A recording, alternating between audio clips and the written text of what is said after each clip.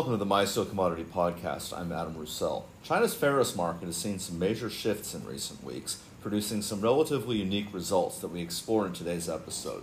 But first, a rundown of this week's news. China's portside inventories rose for a 13th consecutive week as of June 24th and now sit at just under 127 million tons.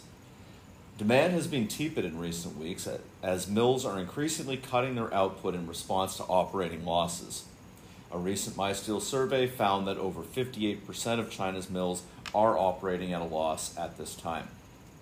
China's steelmakers are primarily purchasing iron ore on an as-needed basis, with a recent survey finding imported iron ore usage down 2.3% this past week. Many mills, especially those in North and South China, have opted to undergo maintenance at this time in response. Coke prices fell by 300 renminbi this past week after rising in the 2 weeks prior. This comes as coking plants responded to growing pressure from steel mills for price cuts. Coke production also fell this past week, hitting a 2-month low of 567,000 tons per day on June 23rd. Despite this, total coke inventories rose by nearly 28% over the past week as a result of reduced demand from steel mills. And now to the first of our top stories. Here to present is my co-host, Julia Zhu. Julia, thank you for joining us. Thank you, Adam. China's hot metal output has risen at a time when steel output has fallen steadily.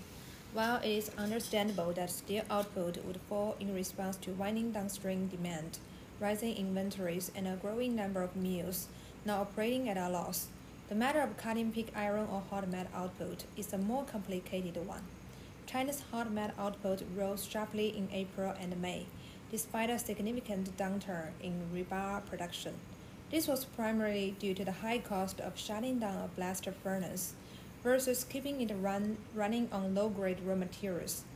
Though the majority of China's steel mills are now operating at a loss, most report that the cost of shutting down their blast furnaces would be significantly higher than not doing so, with shutdown cost on some units being as high as several million RMB.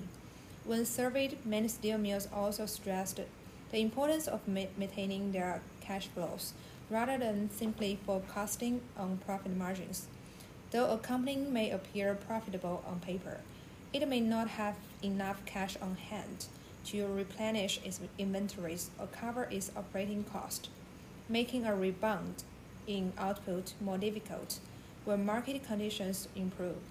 Political pressures are another factor, with many mills reporting pressure to maintain their operations from local governments over mounting concerns of rising unemployment and falling consumer demand.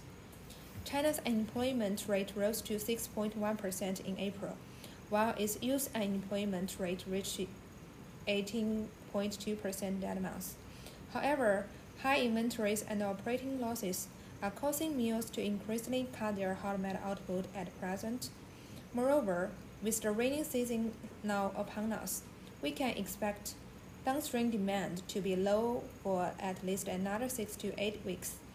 While iron ore demand and prices were relatively steady in the spring, we are now seeing significant drop-offs that will likely continue for some time. Thank you. Thank you, Julia. China's premiums on imported iron ore pellets and concentrates tend to remain similar and typically change in response to shifting profit margins at steel mills. However, this has not been the case as of late, with premiums on imported concentrates rising while those of imported pellets fell. One of the main reasons for this is a downturn in concentrate supplies with heavy rains that have disrupted output in Brazil, which supplies some 15% of China's imported iron ore concentrates. Another factor is the ongoing conflict in Ukraine, which was also a significant supplier to China prior to March of this year. Most of China's concentrates are delivered from domestic sources, the output of which was down 4% on year in the first quarter. This was primarily due to heavy restrictions on mining activities in the provinces of Hebei and Liaoning during the Olympics. This shortage was exacerbated by severe lockdowns in the second quarter, which paralyzed supply chains in much of the country. Unlike pellets, demand for concentrates has been rising in recent weeks. This is in large part due to rising scrap prices, the product of the aforementioned lockdowns, coupled with a need to counterbalance the rise in low-grade iron ore usage amid increasingly tight margins. MySteel expects that the spread between the concentrates and pellet premiums will narrow within their typical range moving forward due to a drop in concentrates premiums. This is primarily due to an expected rise in shipments and domestic output, coupled with an anticipated drop in demand. As mentioned, steel mills are now cutting their total hot metal output in response to growing operational losses, and scrap supplies are also set to improve, with the most disruptive lockdown measures now largely lifted across China. One thing to watch moving forward will be whether the premiums of both pellets and concentrates rise in the weeks ahead as a result of new economic stimulus measures.